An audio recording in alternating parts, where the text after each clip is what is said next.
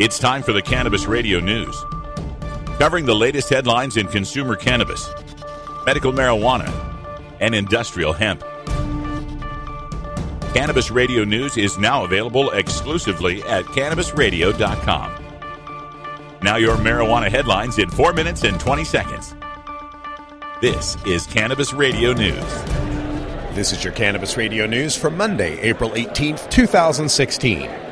Harrisburg, Pennsylvania. Pennsylvania has become the 24th state to legalize a comprehensive medical marijuana program.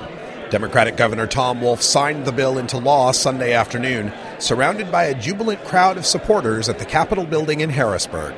The bill's drafters say it could take 2 years to write regulations and get retailers opened, but a provision allows parents to legally administer medical marijuana to their children before the bill takes effect in a month.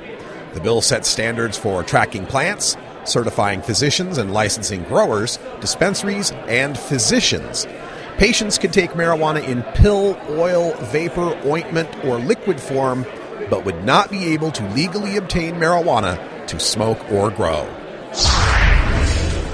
Columbus, Ohio. An experimental epilepsy drug made from cannabis plants grown in England is complicating the medical marijuana debate in hospitals and state houses.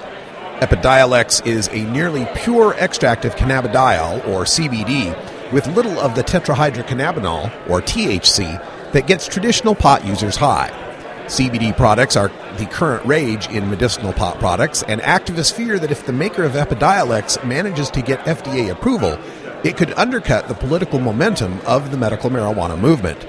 The FDA has not yet found any botanical form of marijuana to be safe or effective to treat any disease or condition, spokesman Michael Felberbaum said.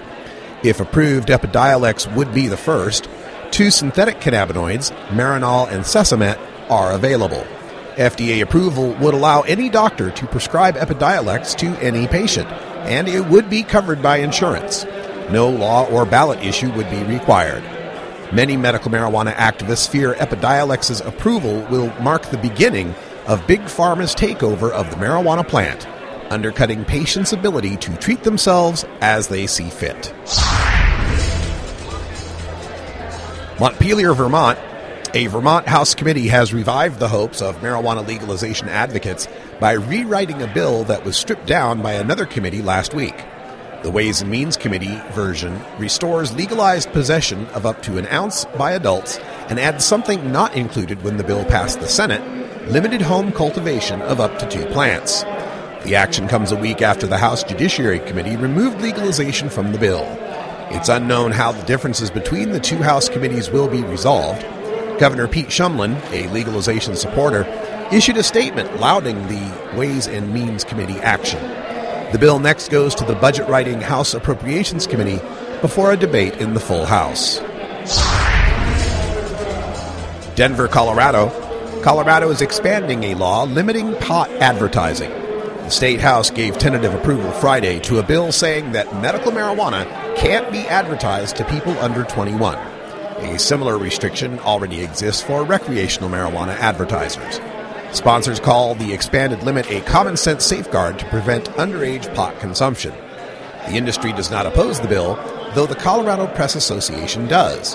The CPA pointed out there is no evidence anyone has ever aimed pot advertising at children, and that it can be problematic to define what content may appeal to those over 21, but also to children. The House must take one more formal vote on the ad restriction before the bill heads to the Senate. Portland, Maine. Maine may become the first medical marijuana state to add addiction treatment as a qualifying condition for medical cannabis use. On Tuesday, the Maine Department of Health and Human Services will be holding a public hearing in response to an activist petition on the issue. Medical marijuana expert Dr. Dustin Sulak told the Portland Press-Herald, quote, "We clearly have a major public health issue and we don't currently have a good solution to it. Cannabis alone isn't enough to completely solve this epidemic, but we need a treatment that can replace the opioids," end quote. The plan is likely to meet with opposition from Governor LePage's administration and will be formally opposed at the hearing by the Maine Medical Association and the Maine Association of Psychiatric Physicians, who claim there is no scientific basis for the idea that medical cannabis mitigates addiction. However, numerous surveys of medical marijuana patients find they often reduce or eliminate their need for opiate painkillers. Furthermore, death by opiate overdose in states with medical marijuana access has been found to be up to 25% lower than non-medical marijuana states. This has been your Cannabis Radio News for Monday, April 18th, 2016. I'm Russ Belville.